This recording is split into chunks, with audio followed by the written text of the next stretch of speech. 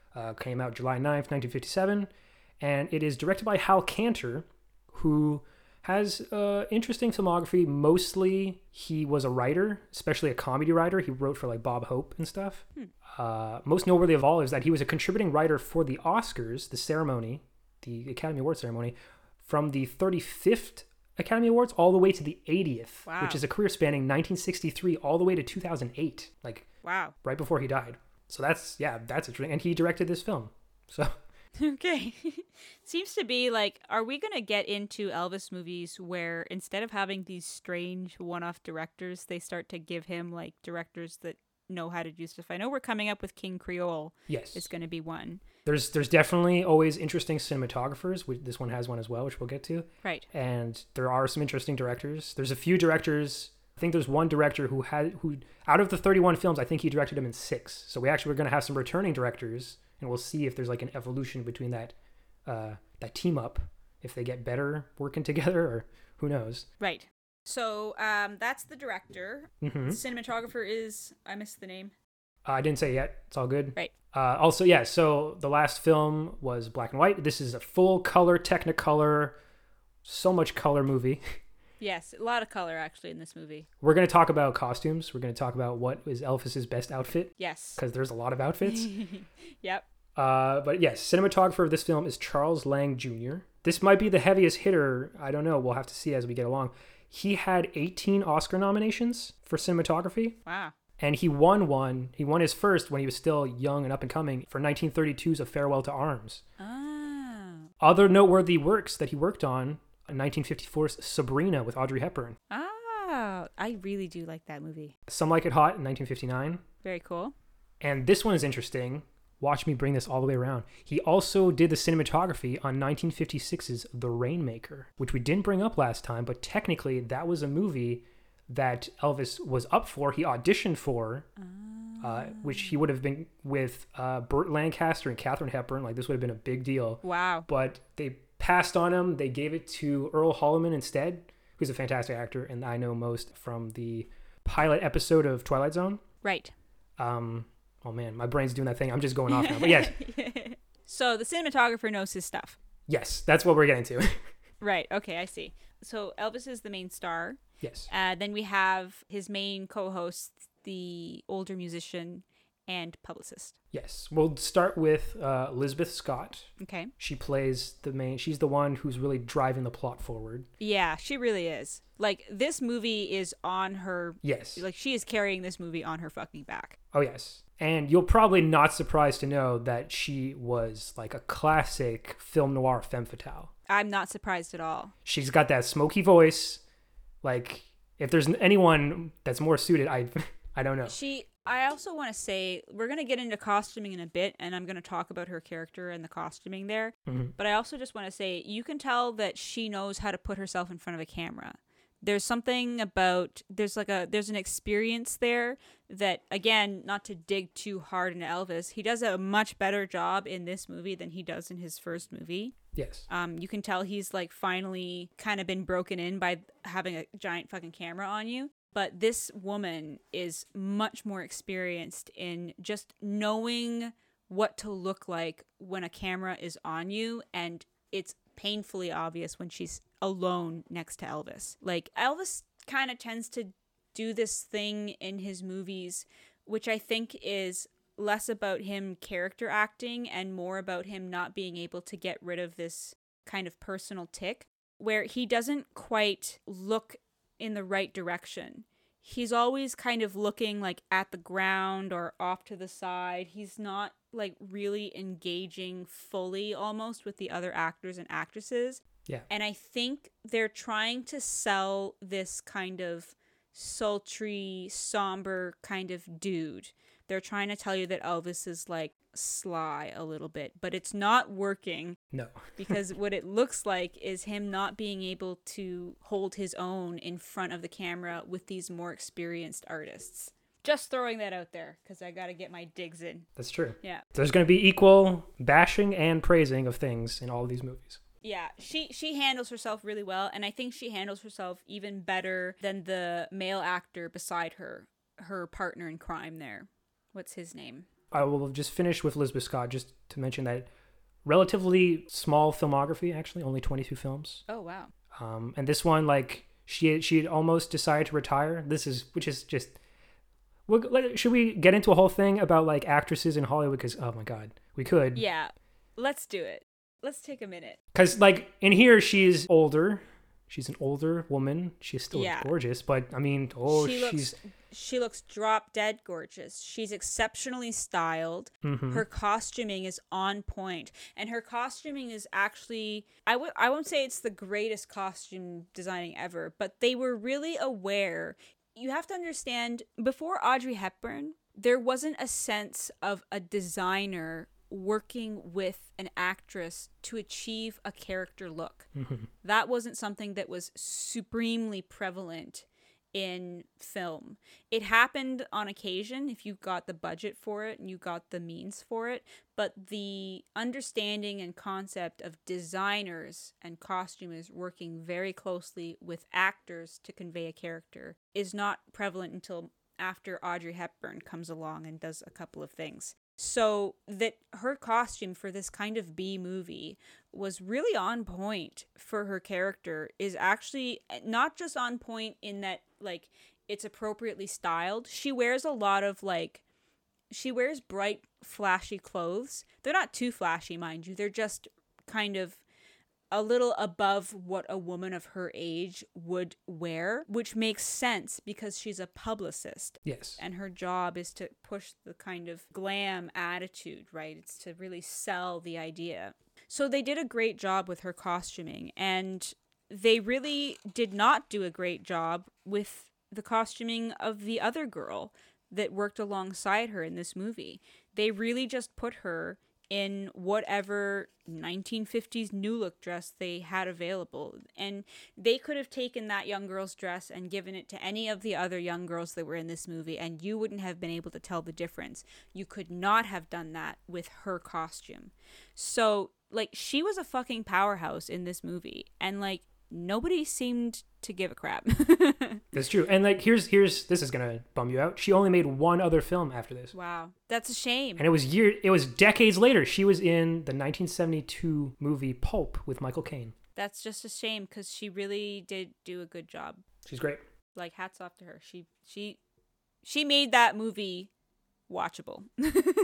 For sure. So, yeah, the movie industry is not kind to women, man. You reach a certain age and you're done. You're just... It sucks. Yeah, you're just gone. You're done, or you have to transition into being the mother or the grandmother, for goodness sake. Or the evil... Yes. You have to be the evil girl in the movie, right? And for some reason, anytime there's an older woman, especially in media of yesterday, you know, if you're like above 40, you're like, I'm nefarious and cruel. You're a crone. Yeah. Yeah, it's ridiculous. So bad. God. But yes. Anyway, we digress. We digress. Taking a moment to remember those who have fallen for us so that we may have better women in movies.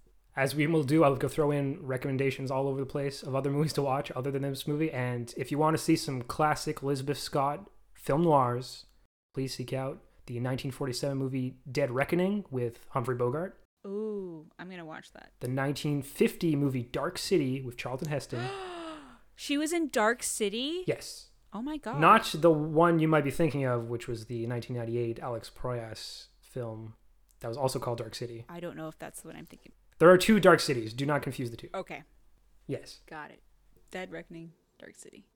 Yeah, like, I'm going to push this too. If you like Elvis movies, I guarantee you that you like noir movies. There's gotta, you know, people don't go back really and like sit through a lot of old time kind of movies, which these would be considered now, unless they can kind of really enjoy the atmosphere and the feel of them. So noir movies is a really great place for you to go to see these women in real action. The style of how we portray women in movies as femme fatales and as characters who drive agency with their own character forward, it's very different, and it's really, really worth checking out. Just as an aside, I know we're kind of going on this tangent, but like women showing agency for their characters in movies, progressing the plot forward, taking steps to ensure their needs are met, that they get what they want, that was a relatively new outlook for women in movies with femme fatales, because at the time it was really seen as not outrageous but like unbecoming of a woman to be desirous of power and conviction and control. So exploring women's place in film, starting with femme fatale and noir movies, is a really cool place to start. It's going to annoy you because they still treat these women like crap in these movies. Oh yes, we talked about it last episode. They're always being pushed, slapped around, slapping, pushing, shoving, talking down to, dismissing, all that kind of stuff. And despite that, in all of these femme fatale movies, they're almost always given a type of power that men can't get a hold of, Yes. which is a very interesting thing to go back and discover through film. What that said about the communities that women lived in and how that translates into the films we watch with women in them now. What role do we give women in movies? What kind of power do we give them in movies? Where does that all come from? It's all connected, man. It is. Very interesting. This is an Elvis podcast, but really we're talking about freaking everything. We're talking about it all, man. the entire Hollywood system. We're gonna dismantle it. Oh, yes. For you guys, because I think that's appropriate though, because Elvis movies do represent the kind of insidious underbelly that was Hollywood and how it took advantage of young, attractive people. Like it had no qualms about picking up, chewing up, and spitting out these people for profit. And that is not different in today's society unless you're really into indie films. Like, Yes. if you are still really into big Hollywood box office movies, the monster that is Hollywood is still being fed by the same food, which is young, attractive people who do not have the ability to fight these monstrous institutions that tell the world, no, this is what these people are. These actors are like this. I love me a superhero film, but that is capital number one. Yep. A whole thing. The entire Yep. marvel of it all. You know what, though? Let's draw some parallels. Sure, let's do it. Superhero movies today, having 13 movies about the frickin' Avengers. I haven't watched any of them, by the way. I've never watched an Avenger movie. I have seen them all. Full disclosure. That's fine. But like having 13 movies about the Avengers and then plus like 7 or 8 side character movie spin-offs and then having the DC universe capitalize on that too. That is as much the crazy, wacky world of Hollywood as Elvis Presley getting 31 movies. For sure. Right? That's the same animal, you know? So we'll sit here and we'll be like, I can't believe that happens. And then you go and watch 8 movies about Thor's hammer and Loki's freaking queer baiting. It's nuts. Just Morgan, listen. please. It's a scepter. It's a scepter. We're going to talk about queer baiting with Jailhouse Rock. We're going to talk a lot about queer baiting in Jailhouse Rock. Ooh, yes. It's going to get really wild. We shall get to that. So back to... Yes. We digress. We've done our tangent about our women. There are other people in this movie, so other than... Yes, we're done talking about Lisbeth Scott. Who's fantastic. We're done talking about Elvis Presley. Let's talk about the other male lead character, the cowboy. Yes. So... The old washed-up cowboy. Who is Rex or Dex? Yeah, no, Rex. He's Rex. Okay, I thought. He's Rex. Who's played by Rex Marksley. Anyway, go ahead. Who's played by Wendell Corey, who is probably... I knew, like, I was watching the movie and I was like, where do I know this guy from? He's got one of those. Yeah, I know him from somewhere too. And you probably know him from the same one. He plays Jimmy Stewart's best buddy, Detective Thomas Doyle, in Rear Window, which was 2 years before this. Oh, no, 3 years. Ah, I see. And that was it. Because he looks like, I mean, it's pretty much the same. It was a few years prior, but I was like, oh, this guy. I see. And he's kind of playing the similar role here. Also, just want to point out to any of you listeners, if you've ever been considering naming your baby Wendell, do yourself a favor and don't. Don't name your kid Wendell. What kind of name is that to name a person? Wendell. Yes. Especially a guy. Wendell. That is, it's unfortunate. And that's the thing is, these people are actors, so you can pick a stage name. Like, that is a thing that you can do. Yeah, you can pick a name. You don't have to be Wendell. But this man, you know what? I'll give him credit, though. He was proud. He's Wendell Corey, and he stuck to it. Yeah, good for him for owning it. Yeah.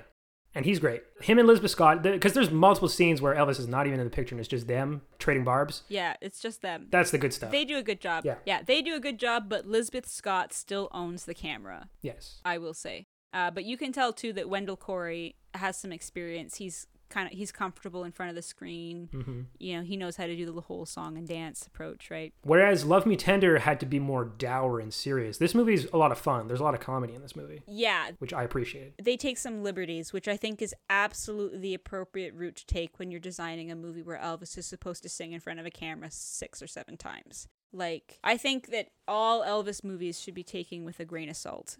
And the ones that fail are the ones that don't do that. right? Yes. That's what I think. Even King Creole, I'm suddenly remembering now everything that I forgot about King Creole. Didn't it end like really sadly on some docks and whatever? There was, yeah, that one goes for, well, that one, going back to film noirs, that's the closest we're going to get to like an Elvis film noir. Yeah. It's not quite, it's very noir-esque. Gosh, it's also really interesting just to think about like each Elvis movie.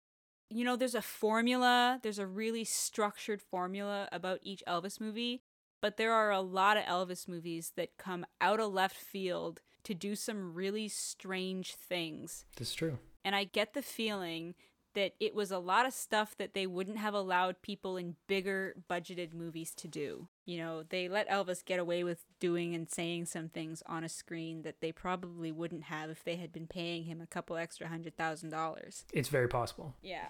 I don't know. And you get that in the movies too. Like, that's why we talk about it's interesting to watch these movies and their behavior towards women, especially because when you don't pay people the extra $100,000, they let slip what they really think about what's going on in the world or what their personality is. There's a style that kind of creeps through because they haven't been able to scrub that off with the extra $100,000, right? So if you want to see some glimpses of old-time society, you can't get everything from a movie, but there's some things that you can see in almost all of Elvis Presley movies that it's not good. Indeed. And you can see them a lot in this movie. I think that's because they took such a lackadaisical approach to the subject matter. They were really like, oh, it's all in good fun. Yes. I think that's where you start to see a lot of it. For sure. We got 2 more noteworthy people that I want to talk about. Okay. Well, actually 3. I have noted here. But specifically, there's the other main draw, and we're going to talk about her more in King Creole because she's one of the few ladies who's in more than one Elvis movie. I was just going to say, is she a returning actor for an Elvis movie then? She is. She has a much bigger role and there's much more to do in King Creole. And we're going to get into her whole thing because her story is actually very fascinating. But for now, I'll just say Dolores Hart plays... This shows where my priorities at. I didn't list these people's names, their character names from the movie. I don't remember her name. She is the girl who is not Elizabeth Scott. Yeah, she's the girl. They try to do like a love triangle-y thing, like obviously. Yeah. Which is weird, but we'll get into the plot of it all. Yeah, we'll get into the plot. For now, I'll just say Dolores Hart is in this. She's part of the band. She sings songs too. She wears little like polka dot dresses and things, and she's very the wholesome county girl. Yes. Just a simple girl. Doesn't want no trouble from nobody. And I want to highlight the fun side character of this movie. Last time I was talking about Jethro. Yep. This time I'm talking about Skeeter. Oh my God. Skeeter, played by Paul Smith. Another great character actor bit part. He has 105 acting credits. Holy jeez. And in the same year, 1957, he was in a creature feature called The Deadly Mantis. Oh my gosh. That's fabulous. But Skeeter has a bird named Matilda. He's the best character in the movie as far as I'm concerned. Oh, yeah. Yeah. There's like a whole thing with him. I remember. There's like a scene that literally opens, like we're doing another scene and then it cuts, like a hard cut. And... oh my God, did I write the quote down somewhere? Didn't they try to use this bird as a metaphor for Elvis Presley it was this really weird meta. You could definitely read into that. There probably was some stuff in there. This movie was super meta because they're talking about how like producers and agents and people take advantage of young up and coming artists, and they're like showing you this imagery of a bird in a cage and what it needs to be free and all this nonsense. Mm-hmm. And it's like so hypocritical. Yes, right? Because Elvis, more than most people, is like the ultimate example of like the manager just doing everything, fucking them in the ass. Well, yes. Let's not tiptoe around it. Like, yeah, Elvis got fucked in the A by this guy. It's hard for people to understand. I think maybe we don't talk about managers a lot and agents a lot in movies or in media, so we don't get a sense of it. But like Elvis's manager was pretty bad. Like, he wasn't a nice guy. No, he's like one of the worst. He's the archetypal like bad manager. Yeah, like I'm not like when I think about Elvis dying as a result of drug use, the manager had some influence over that situation. there's no situation under, I think, which the manager could not have known the degree to which Elvis was on drugs or did not have a hand in keeping that situation afloat, right? For sure. I guarantee you that there was probably times where he was like, Elvis is easier to deal with and to get him to sign shit if he's coked up, so here's some Quaaludes or whatever. Exactly. I wouldn't be fucking surprised, right? I would not be surprised. Just saying. Tonal whiplash. I found the quote. So we went from one scene, and then there's Skeeter holding his birdcage going, "You dirty bird." Yeah.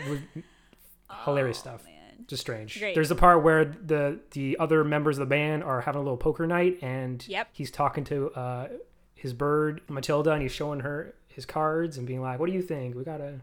It's very strange. Skeeter is delightful. Yeah, real strange. So those are the main characters. You have the girl, Elvis's girl. You've got Elvis. You have Elizabeth Scott. You have Rex the cowboy, and you've got Skeeter. And you've got, I think there's a few more like people in the band kind of hanging around that they travel with Rex and they play in his band or whatever. Mm-hmm. So I'm just gonna go through the plot as quickly as possible because I don't want this to run on too long. But basically, Elvis gets picked up by this agent and her aging cowboy, and neither of them are very successful in the music industry, and they decide to take this guy on and try to get themselves up and running off of his talent. Because wait, when we first see them, where are they at? They are working for this governor. Yeah, they're working for a governor. This dopey governor dude. They're trying to run his campaign, and no one likes this guy. Yeah, no one likes him, and they're playing cowboy music to kind of sate the crowd, and nobody's really into it.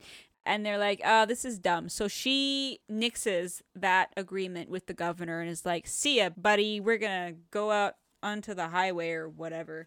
And she kind of goes up to Zeke Rivers at this point and is like, you're either in or you're out. We're leaving tomorrow.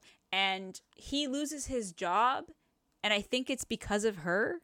Yes, it's revealed that comes in later on. He's like, oh, I was sacked this morning, so I guess I got nothing tying me down. I will join you guys. Yeah.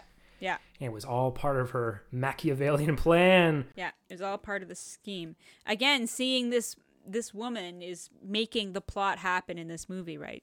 Elvis is just along for her ride. Mm-hmm. So they get him to sing songs. He starts to get really popular. They start getting him to open the shows and be the main attraction and stuff. They buy him his own guitar because there's a recurring bit part where he keeps breaking the dude's strings, and the guy's like, we're going to get you your own guitar. Yeah. And then they get into trouble because there's some power structures happening in the group that Elvis isn't happy about. They want him to do a lot of stuff. They want him to kind of like dress up and play this character and do this song and dance about a personality. Mm-hmm. And Zeke Rivers is like, no, I'm just a simple, young, charming boy from the hills of Alaska, and I just want to be free and relax and chill out or whatever. And I don't want to wear no glitzy cowboy outfits because I think that's silly and dumb. And they're like, all right, we don't like that, but what can you do? A boy's gonna do what a boy's gonna do. So in response to that, this chick starts laying it on. She starts being like, ooh, Deke, if you do this cowboy outfit, everyone will really like you, yes, including me, Deke. And he's like, he's real into it.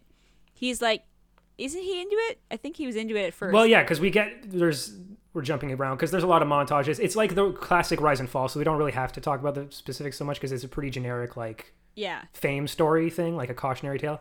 But it all climaxes with, there's like this scene at a graveyard where he does this big reveal and he talks about before that though. There's stuff before that. Sure. I just want to say where his motivations, where he's coming from and why he like buys into all this is because of his like, he is, a boy who's looking for his place in the acceptance world and stuff. And yes, he's got all this motivation. And he thinks he's found it in his agent. Mm-hmm. And she's just putting on a song and dance. She's actually in love with Rex the cowboy. They have like this, they're divorced. Yes, they were married. They're divorced. They're separated. There's this whole but they're still obviously. That's also really interesting. Yeah. I'm going to talk about that later. Sure. But so she's playing him along, stringing him along, trying to give him a sense of love, and she's taking advantage of his young, tender, boyish heart to get him to do what she wants, right?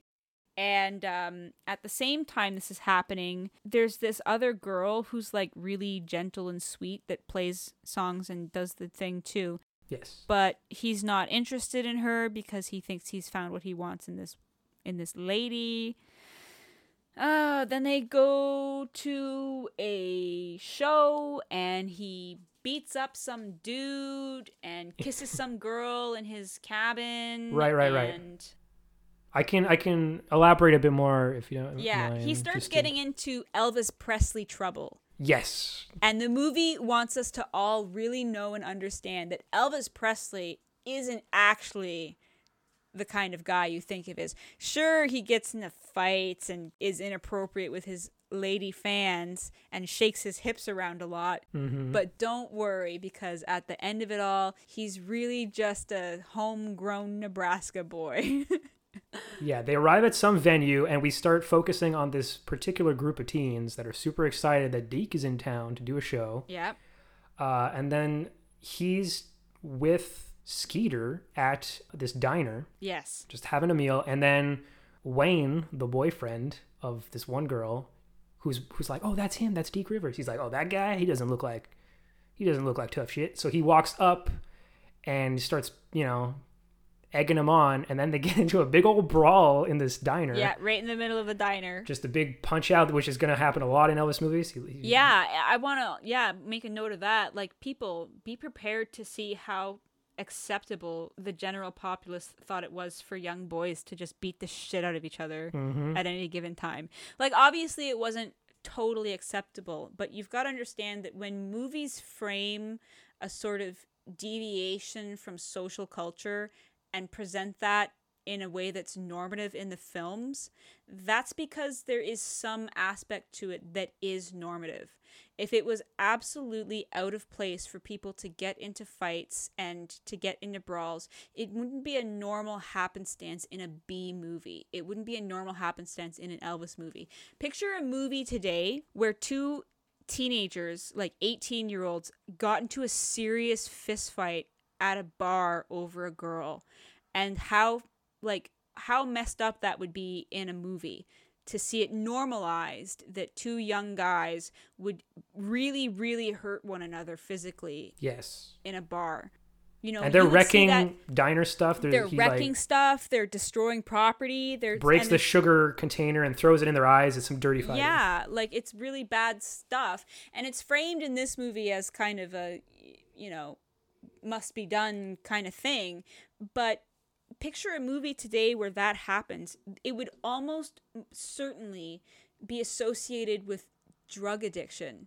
If you watched a movie today and they were like, these guys are out of control and they're getting into fights, you would almost see, in response to that as part of the movie, another facet of their lifestyle that was out of control, like a drug addiction or alcoholism or destructive family home abuse, stuff like that. Like, people know now that that kind of behavior in public is as a result of private behavior. Like, those two facets of your lifestyle are enmeshed. Mm-hmm. So when you see this shit happening in old movies, they don't tell you that, but you know it.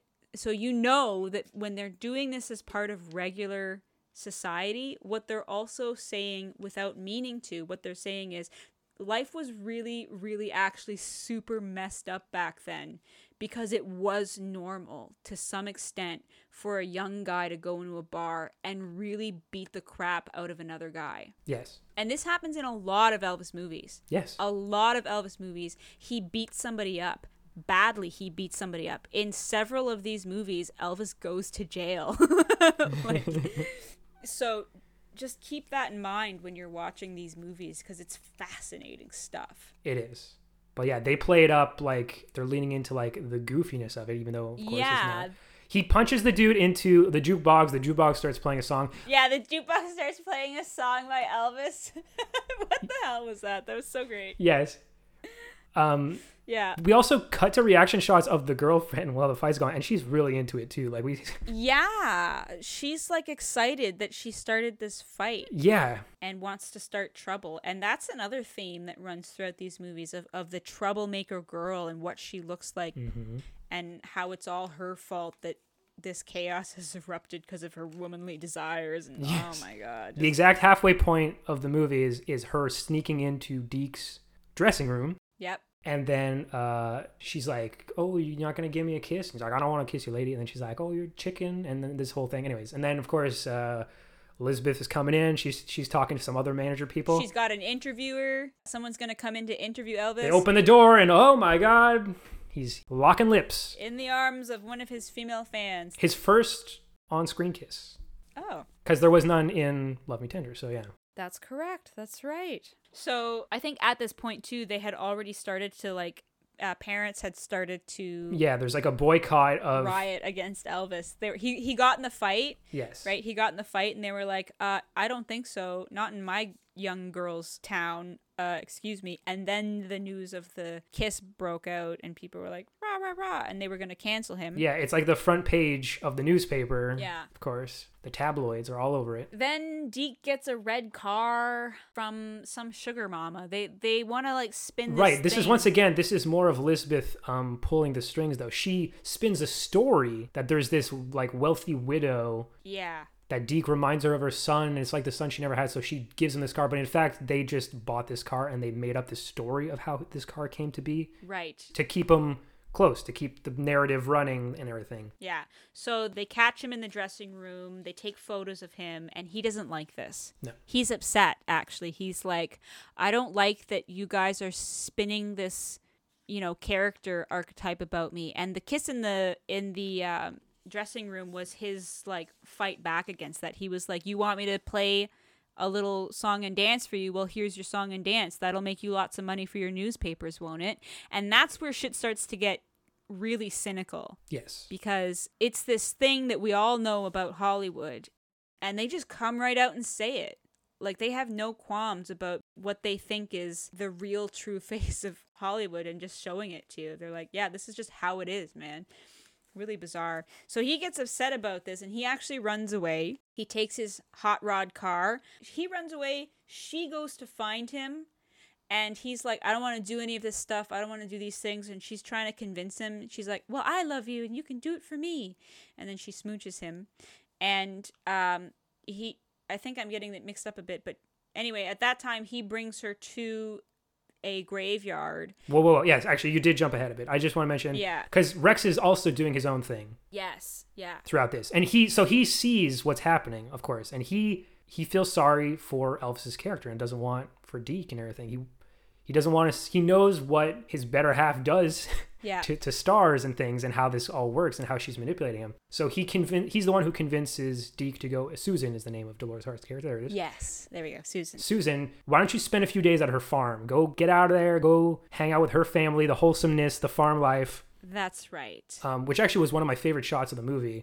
They did a really good job. I remember also watching the scene when they overlook the farm, and it's very pretty. It's really gorgeous. It was very pretty. Yeah.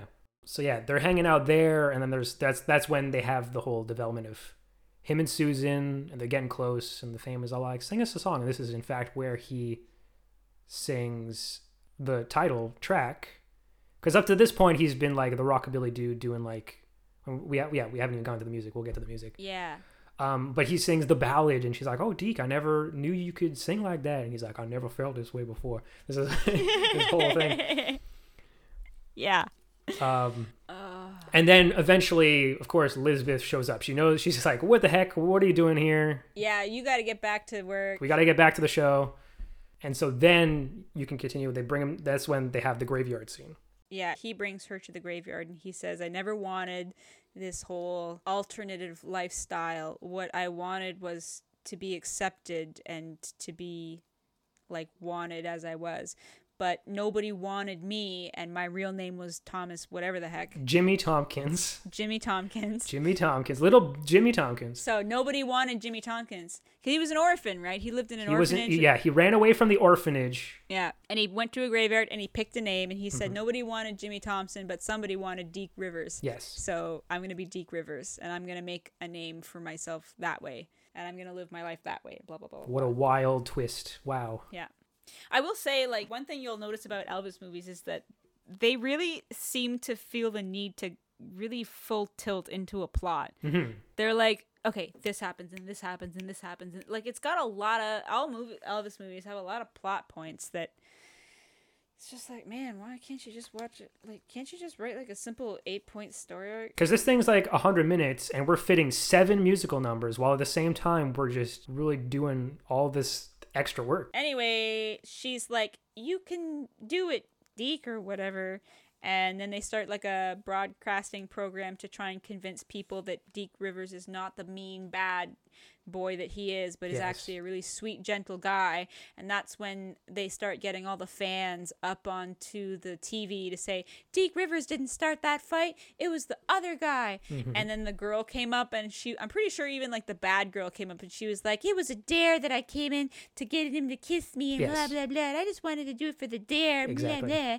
And then Susan gets on and she's like, Deke Rivers is the gentlest, softest boy in the world and I love him. Blah, blah, blah. And then Elvis is like, well, what do you know? There's a place for me in the world after ours, and it's on the farm. He drives off. He drives off. There's another argument.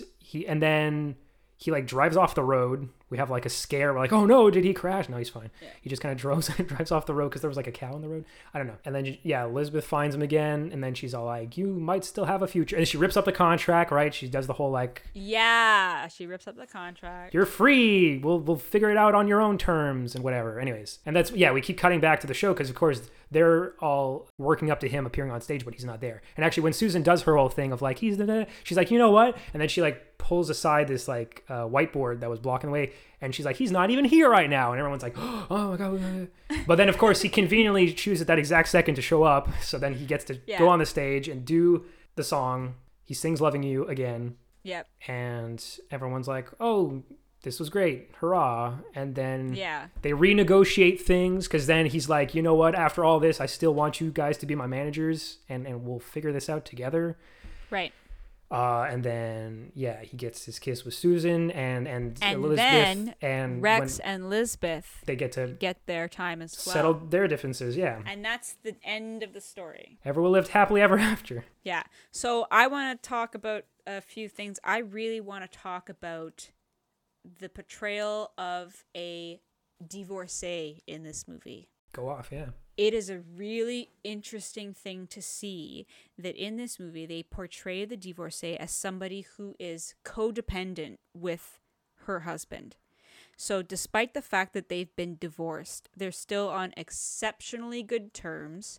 They are friendly, compatible, they communicate well with one another, and for all intents and purposes, they behave in a way that a married couple would. The difference is that this woman is allowed to exert authority and control over her decision making because she doesn't have to stop and ask her husband that she can. When Rex is like, I don't know if that sounds like a good idea, she's basically like, that's why I divorced you, and does whatever the fuck she wants. And I think that's really interesting because it portrays women as being allowed to have authority and agency in their decision making, but only under a certain set of social rules. You can't behave towards your husband like this, so you can be divorced. And at the end of the movie, obviously you get back together with your husband because divorce is outrageous. Sure. Right? It couldn't have been that her and Rex stayed divorced. There couldn't have been an understanding about the boundaries of their relationship as divorced individuals. They had to tell you, they had to show you that where they belong was together as a married couple. And I think that's incredibly interesting.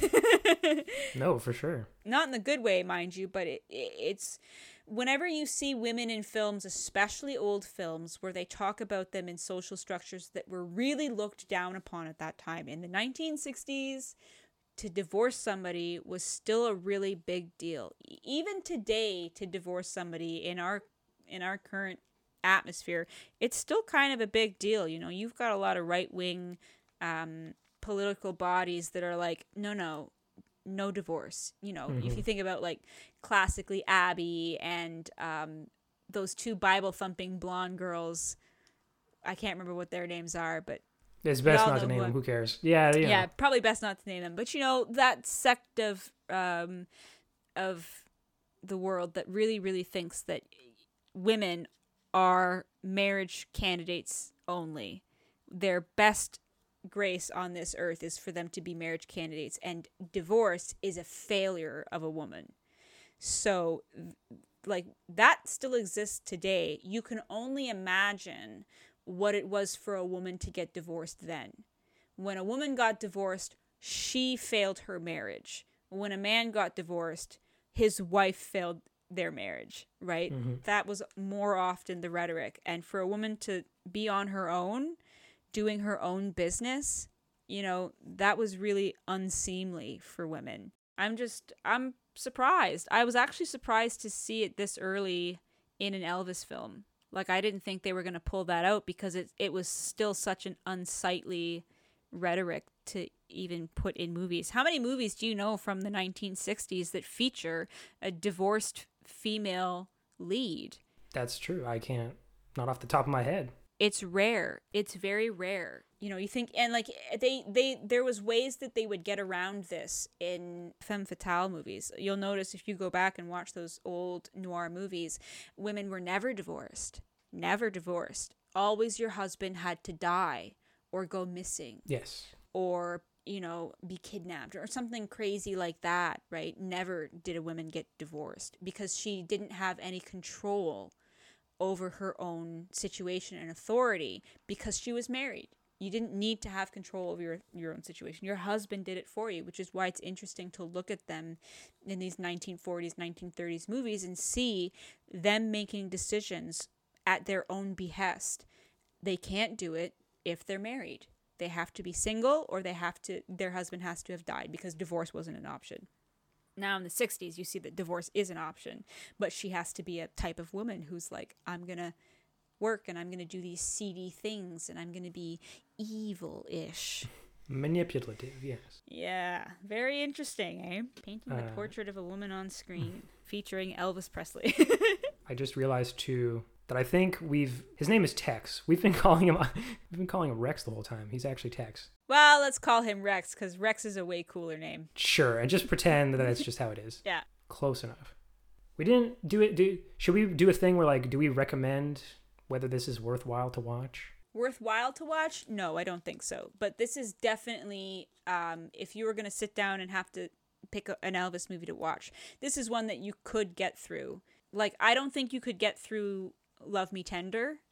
I think it just doesn't have the pulling power directorially. Even though it is a shorter film, it does have slower pacing, that's for sure. Yeah, and just the way it's filmed, I think, is not conducive to the way a lot of people are going to be used to watching a movie, whereas this Elvis movie would be. It's not bad to watch. It's not super cringy. It's a little unbelievable. Sure. But you give me an Elvis movie that's believable and I will shoot my foot off because it doesn't exist. That's true. Yeah. I think there are like cooler movies to get indoctrinated through Elvis though. I don't think I would start with this one. If you're going to watch an Elvis movie, maybe tune in for a couple of more episodes. Sure. And see what else is in store before jumping into this one. Yes, I have a much better recommendation, but we'll get to it when we get to it. Yeah. And this is noteworthy is that even if you wanted to seek this out, it is on YouTube. You just got to try to look for it, find it. Someone put it up on YouTube. Yes. But otherwise, it is almost impossible to come by because although it's a Paramount release, they sold the rights to like NBC back in like the 70s or something. Wow. And so I don't think, there was maybe a really short run of it being released on like DVD, but otherwise you can't find it. It's not streaming anywhere. Wow. So this is actually one of the harder to get. So we lucked out that it was on YouTube. Yes. There's actually a lot of free Elvis movies on YouTube. Yeah. At least, yeah, the first two films, you can find them. The first two are up, and there's also a few other ones. Fun in Acapulco, I think, is on YouTube as well. Yeah. Just got to do some research, look for it if you want to seek them out. Yeah. So I guess that's all. We're going to try. I think keeping this wrapped up by 60 minutes is a good idea because I think that's just too much for people to commit to listen to us talk about Elvis. No, that's fair. This movie's slightly longer than the first movie, so I will allow us a few. I have, let me see if I have a few more things in my notes just that we can quickly go over. We didn't talk about the songs. Oh, crap. We didn't talk about the songs. Let's do that first then before anything else. Very quickly, the songs are Got a Lot of Living to Do, Let's Have a Party, Teddy Bear, Hot Dog, Lonesome Cowboy, Mean Woman Blues, and Loving You. We're not gonna do the breakdown, I think, this time of when they get played and for what reasons and everything like that. Yes, because there's just going to be more and more every movie, but like we jump from the 4 tracks of the first movie to 7 tracks. Yeah, and I think that's about how much tracks are in Elvis movies generally. It's about 7. Yes. Right. They're trying to, fit a full soundtrack album out. So the good songs in this movie are Let's Have a Party, Teddy Bear, and Loving You. That's what I think. Those are the good ones. Sure. I will throw in, mostly for the way the sequence is shot. Yep. I love the setup to Lonesome Cowboy. Because once again, we didn't talk about the cinematography. Well, we did a bit. But this is the other big shot I want to point out is that he's on stage alone. There's a single spotlight, and it's just like dark void around him, and he's wearing like this purple outfit, Yes. and it's a really striking image. I really liked it. Yeah, So shout out to that. they did do a good job. They've seemed to have gotten instantly better at deciding what Elvis is gonna look like in this movie as a singer, and Yes. not just as like a piece of furniture that's got to be put on set. Like they paid a lot more attention to portraying him as a musician. Because it helps that the first plot was literally like at odds with the singing, Yeah, whereas this one is the singing is the main draw. This is about the concept of the singing. Yeah, it's all about it. Yeah. So that's the focus, Yes. and that's good. I otherwise would pretty much agree. I mean, mostly the best track is the title track.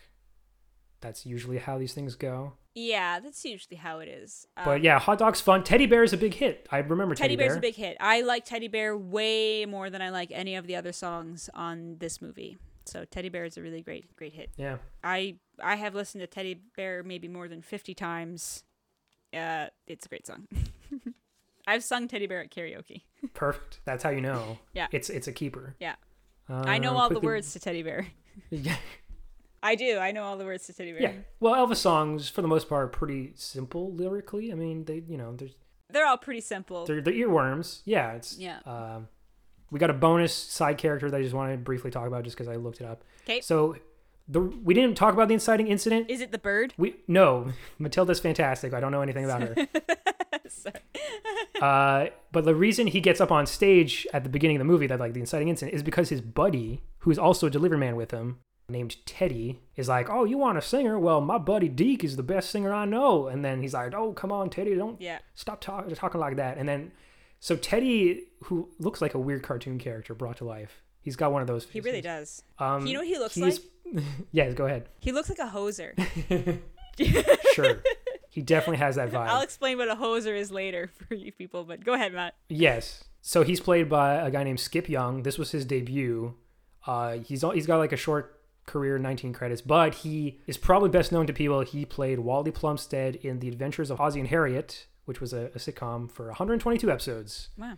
I haven't seen that. So he was that guy. He definitely played like the friend character. Yeah, that's what I kind of mean when I'm talking about he looks like a hoser. Sure. So for those of you who don't know, we're Canadian, and hoser is an old term from like our grandparents kind of used, and it was used to describe a guy. I heard it said 2 ways. A hoser is either the guy who like hoses down the ice rink, and he's kind of like a bum because he can't do anything else but hose down the ice rink for us. Mm-hmm. A simple man. My grandfather told me a hoser is a guy who keeps bumming stuff off of you. And he'll say, "Oh, can I borrow a couple of this? Can I borrow a couple of that? Do you mind if I take some gas out of your car with the hose?" Like, that's where that term comes from. And he looks like every, like, old white Canadian. He's got like a toque and a really round chubby face and a kind of round build, and he's really jovial and really friendly, and that's why you put up with the fact that he's always borrowing your shit. I am a hoser, actually. I don't look like one though. But this guy, yeah, he like as soon as I saw him I was like, that guy looks like a hoser. It didn't help that they were like carrying around bottles of beer. Yes. You know? And they're like, "Hey, bring a case to the governor's car," and and all this thing. Yeah. And they're looking at his car and they're being like, "Oh man, if I had me a ride like this," it's this whole. Yeah. It's a hoser for sure. So, I guess that will conclude today's episode. I swear, one last point. I just want to Matt point out there's actually 2 moments of foreshadowing for future Elvis movies as far as the titles of movies go. Oh. So in the scene with Tex and Glenda, we didn't even talk. So the manager played by Elizabeth Scott, her name is Glenda. Right. So they're having this thing where they're talking about Deke and the career and all that stuff. And this is right after Deke is caught kissing that girl in the dressing room. Right. The newspaper headline says, "That's Kissin' Cousin." And there's a future Elvis movie we will get to called Kissin' Cousins. Yes, Kissing Cousins. And at one point, Glenda, because she's like, "Oh, you're being so altruistic, you're looking at his best interest all of a sudden," and she calls him Sir Galahad. And Kid Galahad is a future movie that's coming out. Yeah. So there you go. I just figured we'll end on that. I see. Yeah, let's wrap it up. Cool beans. So thank you for joining us for this episode of Elvis Has Left the Movies. Yes. And to that, we will say thank you. Thank you very much.